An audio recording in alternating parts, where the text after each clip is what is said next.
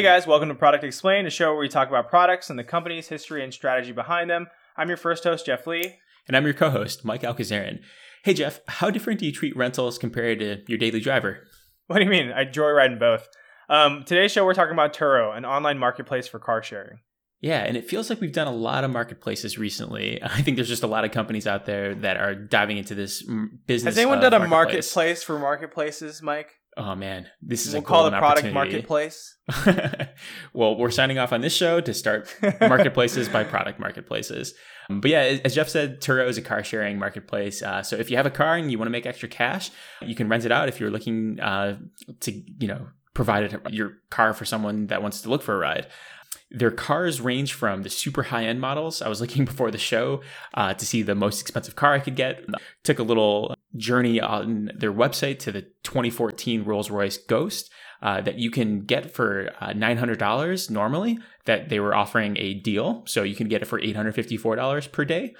And then the super high end, which was I had to do some digging and clicking into their website to find this, but 27 Lamborghini Aventador you can rent for the small fee of $1,450 per day. Yeah, so definitely get your GME ready or your Dogecoin or whatever you're financing this Lambo adventures to shell out $1,450. So for a more average car, like my everyday driver, for example, a 2021 Mazda 3 hatchback is about $110 a day in the New York City area. And it's interesting because I pay about $450 a month for my car payment. So $110 a day actually makes me want to look into this a little bit more. But in terms of the customer experience for Turo, so if you want to book a car, you search by location, you can filter by any car type, like I did. I searched for Rolls-Royce and Lamborghini, price, etc. And then you can also select when you're going to arrive. There's some interesting features that Turo has where you can have the car delivered to you or pick it up directly from the host. And then in some select cities, Turo actually offers a really, really slick feature called Turo Go, which lets you remotely unlock your car. So you don't even have to interact with the car owner. You just use the app and you access the car. And that's in some California cities like LA, SF, and San Diego, and then London as well. So on the customer side, Turo actually handles everything. So once you're approved to drive, you don't actually even need to buy car insurance. It's all baked into their pricing model. So that leads me to, how does Turo make money? What's Turo's business model? They're not just giving away these cars for free. So there's the overall trip price. So the easiest way to think about that is just you see the list price. So I mentioned, for example, the $110 Mazda 3 hatchback. If I'm going to take that out for a 3-day weekend, it's going to be $330. Turo is going to take a trip fee from that, and that's a percentage of the overall price. They don't publish an exact fee. They mention that it's dynamic though. So shorter trips might have higher fees, or a more luxurious car is going to have higher fees, and then longer trips are going to have lower percentage fees. So it's definitely variable. And then some of the other service fees that are baked in they're not even actually service fees. They're just they call it protection, which is insurance. There's also delivery fees if you chose to have the car delivered directly to you. And then there's some cool extras. So I feel like I'm cross-selling to the maximum here. But one of their extras is prepaid refueling. So if you don't want to, fuel up to exactly, 1/8 plus, a half tank of gas, you can just leave the car however you got it. So that's Turo in a nutshell. Definitely a mouthful, but yeah, I was really excited to dive into this today. I've actually used Turo, and I used it kind of recently for a trip from San Francisco all the way down to San Diego. We essentially test drove a Tesla Model 3 through the Turo app. So I had a really awesome experience. I went to the place, I unlocked the Tesla Model 3 through the Turo Go app. So the car just opens up for you. You do a couple of checks around the car just to make sure things aren't scuffed. Just like when you rent a regular car, you kind of mark anything that you've seen. And then, you kind of handle everything through the Turo app. So, for example, I read that there are instances where, let's say you forget your keys, because with the Tesla Model 3, you have to have the Tesla app. And some people don't let the renters get the Tesla app access. Mine did, which was really awesome. But if you don't, you get a little key card. And if you lose that key card, then you can't really get into the car, except sometimes the Tesla owners can unlock your cars remotely. And I think Turo Go lets you do that as well. So they can just like unlock and relock your car in case you like left some key, your actual key card in there, or left something in your car and needed to get it, or things like that. That's so futuristic. Like I just got locked out of my house for the first time ever, and it was infuriating. We had to call. And I had to break so many windows. Yeah, exactly. I broke all the windows. I panicked. No, we called someone. It was like $95 to have someone, enter our house, and it was super fast. Kind of scary. I want to hire this guy more often to do nefarious things. To get into other people's houses and break into other things. Yeah, I thought Turo was really cool. I guess like think of it as Airbnb. You mentioned like any other marketplace. People will list their cars out and they'll set their own pricing. And you kind of have to look through and say, hey, like, sometimes they offer discounts for longer rentals. Like I think because I was like a 6-day rental, they offered me a pretty good discount. Sometimes they will deliver the car to you. Like you mentioned, I know airport delivery is a pretty common thing. So they'll charge you anywhere from free to like, I think like $100 to come and deliver and drop off the car for you. And then for me, I just picked it up at the guy's house and dropped it off at the guy's house. I picked it up at night, so I never even saw the dude, but we messaged back and forth and it was really, really easy to deal with.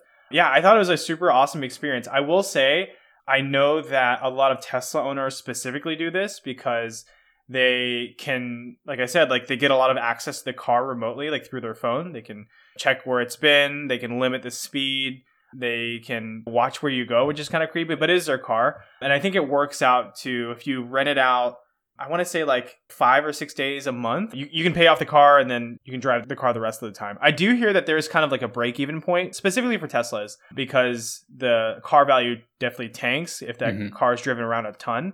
So something that's kind of baked into Turo is that the listers, the people that are renting out the cars, can actually set some max range and they'll charge you every mile thereafter to basically account for the loss in value of the car over time. We were, again, really fortunate that our person had a really large maximum range. Otherwise, because of that long trip from San Francisco down to San Diego and back, we would have probably had to pay these extra fees, but we didn't have to do it, fortunately. Nice. I love it. Yeah, I'm super excited that it was a delightful experience for you. Just a question about the Tesla. It's interesting that you frame it as this was your test drive for the Tesla. How did you like the refueling stations, or I guess recharging stations? Like, were you able to get hooked up in all of that? Did Turo help you? What did that look like? Yeah, Turo doesn't help you specifically, but the Tesla does a really great job of telling you where the supercharging stations are.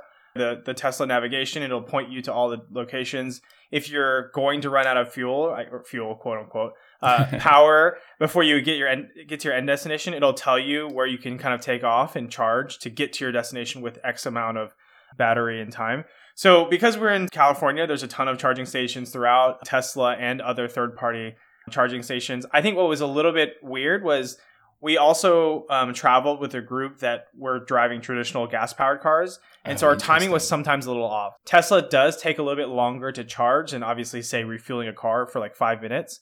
So sometimes we'd have to like go and charge at the end of the night when people were just winding down so that we didn't have to like worry about getting to the same place at the same time. For example, on the drive back from San Diego up, we had to take like a 45-minute detour to go charge and do all this other stuff. And they just kind of kept going and were able to fill up fuel a little bit easier. But the range is about the same. So it's more so about the time. Yeah. And with services like Turo, it begs the question for, will we ever see a subscription car service?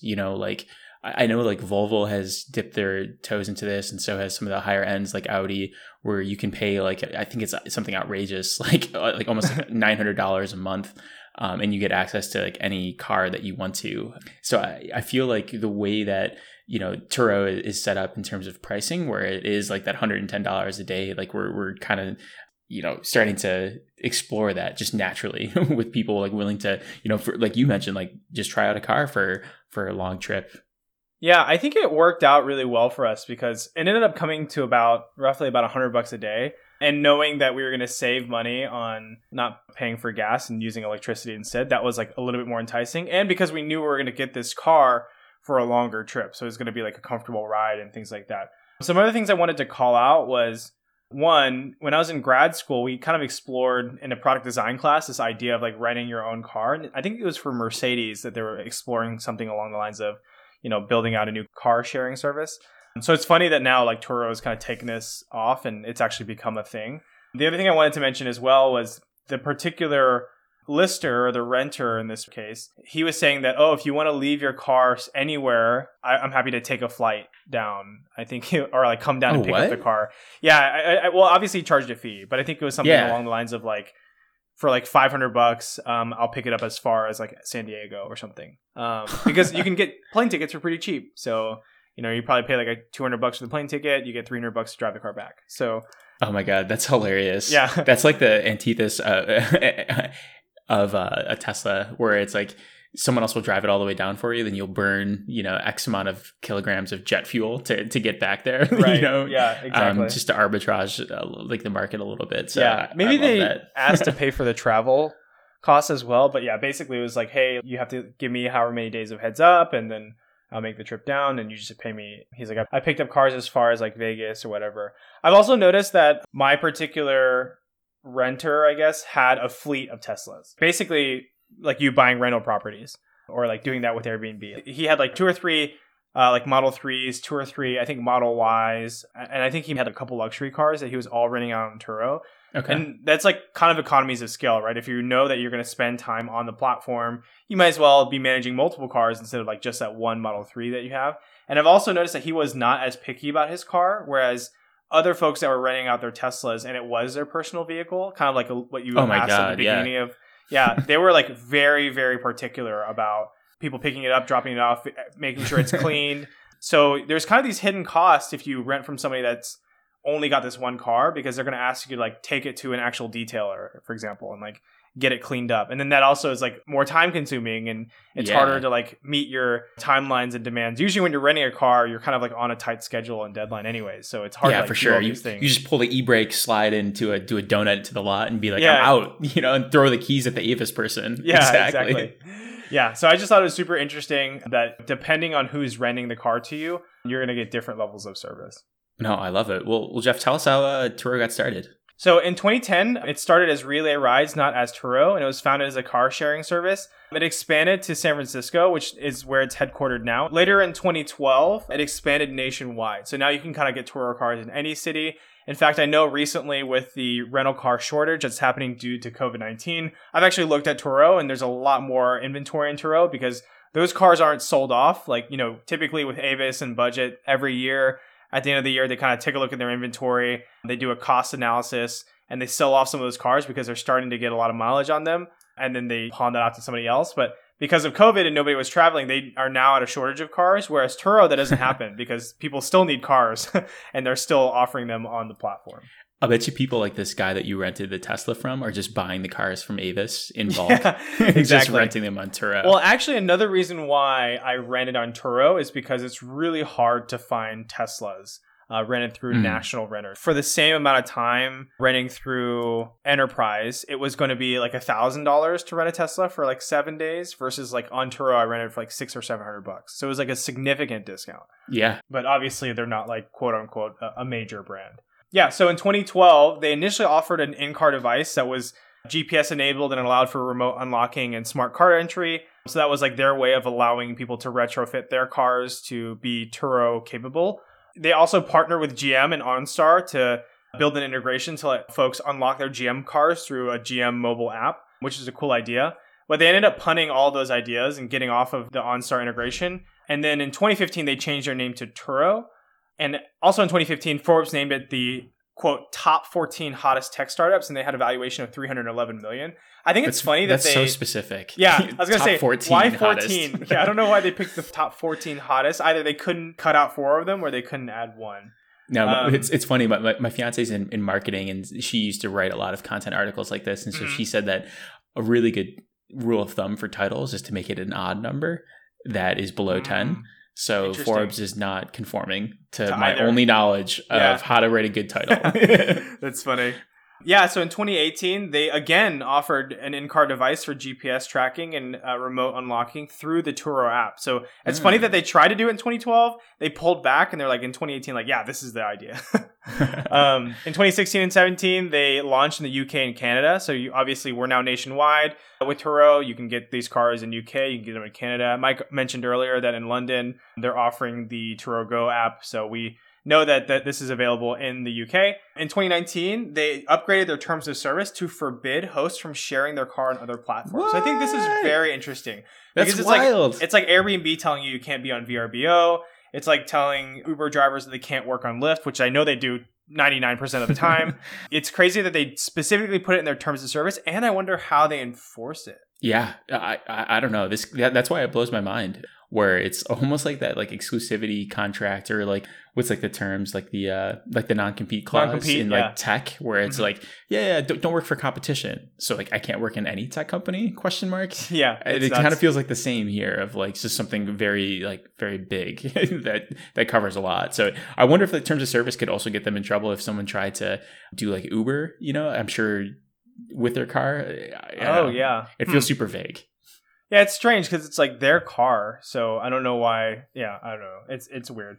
Turo's had some really great success in terms of funding. So they've been funded by Canaan Partners, August Capital, Google Ventures, Shasta Ventures, Trinity Ventures, all the ventures companies. But also what's kind of been interesting is they've had shareholders that include some major NBA figures and artists. So 2 Chainz is actually one of their funders. Victor Oladipo, Thaddeus Young, Langston Galloway, D Ford, Tyrod Taylor, which I know you love. My man, Tyrod Taylor. No Malcolm way. Jenkins. Yeah, so a ton of folks are investing in Turo, and they think it's a super great idea. No, I love it. Well, we can talk about who Turo is for. So any marketplace, Turo is really just for folks looking for extra cash if their car sits around for most of the time. And so an interesting factoid about this, and I had to research this for my internship like 10 years ago. And this fact is still true today, that cars actually spend just about 95% of their lives parked. So as long as you're, willing to deal with the risk of letting a stranger, as Jeff said earlier in the episode, joyride your car, this could definitely be worth it for you. Don't rent to me. That's the moral of the story. Oh my God. I'm so sorry, Avis. Like, I'm still an Avis member, but I just abuse all of your cars. Don't buy a rental car. Like, if you're going to buy like a car from a rental company, that's a deal. Like, I don't know. I wouldn't recommend it. Anyways, Turo has a really great breakdown for the average earnings per month. And so they even listed on their website, they have this really fun tool called the Carculator. Perfect name. Kudos to the branding team at Turo for that one. So according to Turo's numbers, a base model Wrangler is the best performing car on their site. So what they say is that it pays for itself in just over 5 days in a month. Huh. And the next best vehicles are the Ford Mustang and the Fiat 500, and also the Dodge Caravan for all of you minivan aficionados out there. But in terms of what that means is that if you take a car like the Fiat 500, they have a 2.2 times earnings per monthly payment. So if you have a $450 car payment, you're going to make roughly $1,000 on a Fiat 500 per year, per month. So yeah, really interesting. It sounds like that if there are people that are bulk dealers like this Tesla guy that you rented from, there's definitely a really good incentive for the marketplace if you're able to, again, justify that risk. Because I think that where this could all go sideways is if someone gets into a car accident, like what happens there? And I know that they have a major partner insurance company. I think Liberty Mutual is their insurance provider. Right. And yeah, Liberty handles all of that. So I think that's where the edge cases comes into play, in addition to just like that general wear and tear of like knowing that you might have a maniac behind the wheel. And it could just be, an average Joe that is, on vacation, and they're like, you know what, I'm so careful with my car, but I'm just gonna, do donuts in the parking lot, Ace Ventura style. Like, yeah, I don't know. It's so funny. I'm like terrified of scuffing rental cars because I always think that they're out to get me and get every nickel and dime. So I'm like, I'm going to be extra careful with this thing because I don't want somebody to charge me, extra money when they find out that this was so-and-so. What was nice about the Tesla was that you can turn on Sentry mode and have Sentry mode running.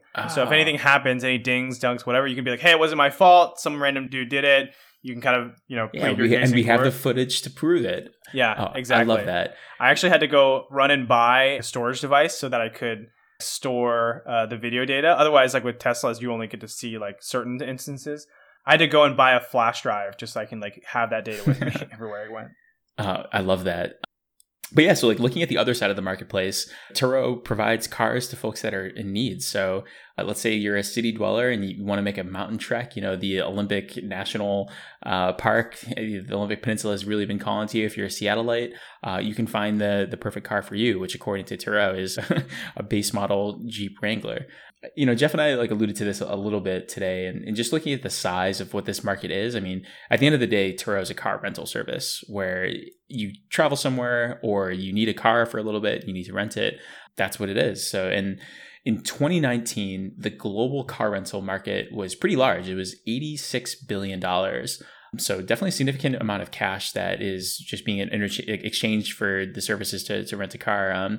It's growing pretty fast too. It's going to almost double in about 6 years to roughly 144 billion by 2027. So yeah, so I think that Turo is another place where it's just another marketplace rather that's really just looking for that sweet spot in unused material, be it unused time, unused houses. In Turo's case, it's unused cars and connecting them with folks that really want to use them. Yeah, I think it's a super cool idea. I want to also ask, I guess I get why a base model Wrangler would do well, and I also get why a Mustang would do well, but why a Fiat 500? You've never wanted to just rip in a manual Fiat 500, down the road? I hate Fiats. They're the worst. I used to have a nightmare. I think I told you this before. I had a nightmare that I sold one of my cars and bought a Fiat. Because an actual nightmare. Jeez. That's hilarious. That's really bad marketing for Fiat. If they ever get a hold of this tape, if you guys sponsor the show, then I'll pull back my words here. But yeah, we'll scrub all negative mentions of Fiat 500. Yeah, this one time that we mentioned it in one of our shows. And that's going to be recurring. It's like this is the Fiat 500 of products. Oof, that's going to be bad. Yeah, I think it's pretty neat. I wonder what people do with this data. Did they go out and buy a bunch of Jeep Wranglers and rent them out? Could we start a little fleet of Jeep Wranglers, seeing that it's pretty decent money? I wonder if it's because maybe they hold their value over a longer period of time, or is it that people tend to rent them more? There's a stronger demand because they are these off-road vehicles, and maybe people don't care about the wear and tear of them. I don't know. I know that there's certain cars that hold value very well. I know Subarus, for example, they tend to hold their value extremely well. I wonder if that's the case for Wranglers because there's such a big community of folks that are always trying to buy them and mod them and do things like that. Yeah, I don't know. If I have to tease out why without doing a ton of research and just give it the college try live, I think this has to do with these are cars that not everyone has, but they're ones that you always want to drive. It's I once when I traveled to Hawaii for the first time, I had to have a Jeep Wrangler. It just felt like the right, take all the hard tops off and just make it into a convertible. And then if I needed to go to a beach, I could go a little bit of off-roading. So it just felt like the perfect vehicle. And same deal. I think 2 years ago when I did a trip to Utah to see some national parks, I ended up with a Ford Mustang, and it was just by chance, but I would 100% pay the premium to have that again because it was just super cool. I'm the super analytical when it comes to buying my car. I have a spreadsheet, and the Mazda 3 checked all of my boxes of fuel efficiency, and I can fit an 8-foot piece of lumber in it. So when I'm doing all my woodworking projects, I can do it. So I don't know. Renting a Ford Mustang or a Jeep Wrangler is kind of like letting my hair down. I can't explain the Fiat 500. I'm with you. I think what we have here is that Mike Alcazarian would pay the premium to rent a Fiat 500 is exactly what he's saying. I wonder if this is in line with other car rentals, not just on Turo, but do Wranglers perform well with Avis and Budget and other companies? I'm curious. Yeah, we'll have to figure out a way how to answer that. One small note is that I one time rented a Jeep to go down Pacific Coast Highway 1, but I didn't get a Jeep Wrangler. That would have been awesome. I got a Jeep Rebel. And if you've ever been a Jeep Rebel, it's it's like Babby's first car version of a Jeep. It's really boxy looking. It's not cool at all, but it's just kind of the car that we got. And yeah, it was weird. It's a really funky looking car. Let's talk about some competitors. So of course, we have to mention traditional car rentals. So the Avises, the Enterprises, the Budgets, etc. Those are going to be around. The difference here is that the cars are actually owned by those companies. So those are Avis's assets, Budget's assets, Enterprise's assets, where in this case, we're renting unused car space, essentially. Cars that are sitting in your driveway, as Mike was mentioning. I think in the US, the number of cars per household, or maybe it's even the number of cars per capita is like, it's above 1. So the point being is that there's more cars than there are people, which doesn't make any sense. But there's a lot of cars sitting around doing nothing, like Mike's mentioning. Another competitor is any rideshare service. So obviously Uber and Lyft, anytime you need to just get from point A to point B, you don't own the car. You're not even driving the car. You're just basically owning the time in the car by paying for a rideshare service. There's Zipcar, which is kind of similar to a traditional car rental. You don't own the car. Zipcar owns the car. You can just kind of pick it up and borrow it, but I think it's 0 personnel, right? You can just go and scan to get in. I haven't used a Zipcar in quite some time, but I remember I think that's how it works, right? Yeah, that was my experience. Again, this was like, I think 8 years ago or so, where, you just like, I think you scanned just a regular barcode and it did some sort of processing on the back end. It wasn't, I don't know if it necessarily unlocked the door, but I can't remember. I think like what Turo is now is what I thought Zipcar was going to be back in the day. I was like very bullish on Zipcar. I thought Zipcar was going to be the future and I was going to get rid of my car and like Zipcar would be it. That's all I would ever do. Yeah. There's also like Car2Go, which isn't around anymore, but Car2Go was renting smart cars that would park around the city. And you can just go up to one of these smart cars and check them out. Just kind of like how you rent like scooters or bicycles in a lot of these major cities now. But again, those cars were owned by Car2Go themselves. But, they did have this kind of remote unlocking technology at the time. And this was as early as like 2014, 2015. So it was pretty cool. Yeah, let's talk about our thoughts about Turo. I'm happy to start. I had a great experience on it. I think it's very similar to Airbnb. Your mileage does kind of vary depending on which quote unquote host you might get. So depending on if you get someone that's pretty laissez-faire about their cars, you might have a really awesome experience versus someone who's more strict because it's a personal car. You might be a little bit on edge as you're driving the car throughout. They do charge you for all the little things, including everything from if you filled the gas up when you returned it to obviously if you scuffed the car, if you want to tack on insurance, if you want to pay for extra miles, and obviously if you're paying for X amount of dates, like all those things kind of get factored into your price. The experience I thought was really great. I never had to deal with an actual person, which is exactly why I like to deal with Airbnb and with Turo. And I was able to try a car that I would have never been able to test drive for 7 days on a 1,800 mile trip. So that was really cool.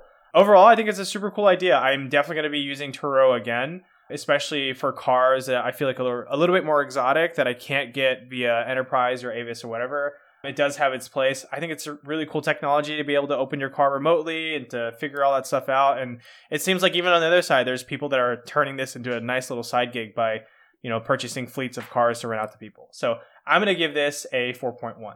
Nice. I love it. Well, full disclosure, I have not used Turo yet, but I am expecting next time I visit Jeff that he's going to pick me up in a Lamborghini because this is what I've heard is that he's going to use Turo again. You heard it here first. But in terms of my evaluation of Turo is just in terms of the sellers, like my mentality. So when I went to Turo's website to look at what it would take to list my car, I was really impressed. Like all of my questions were answered. I think it's one of the few marketplaces that does a really good job of just clearly articulating, what you're getting into and just outlining like your potential like revenue streams. So I thought that we're extremely well positioned to bring cars onto the platform and onboard sellers to say, hey, like if your car is, sitting around for most of the time, you should look at really doing this. So I think that they're doing a really good job of helping just make it easy and frictionless for customers to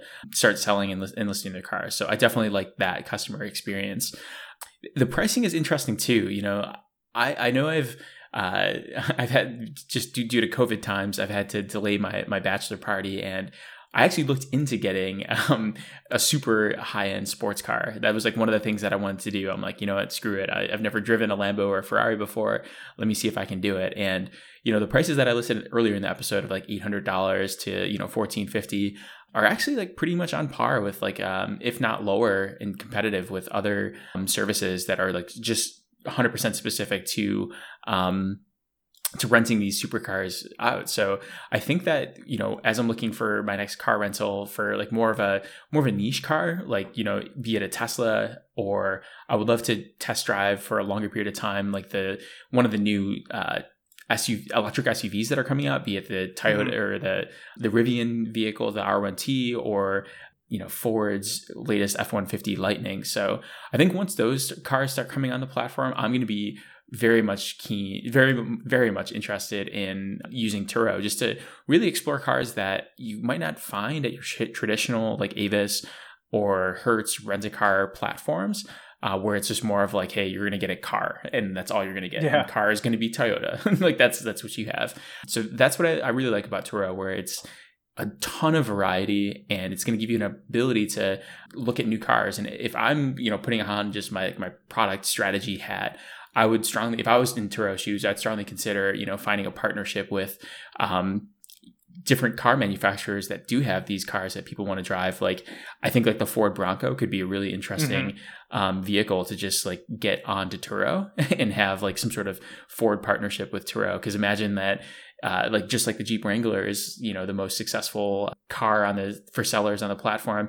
Maybe the Bronco could be that for Turo. But anyways, I'm spitballing here. I'm getting away from my review, but if I had to, rate this, I think that Turo is going to be up high for me. It's like 4.2.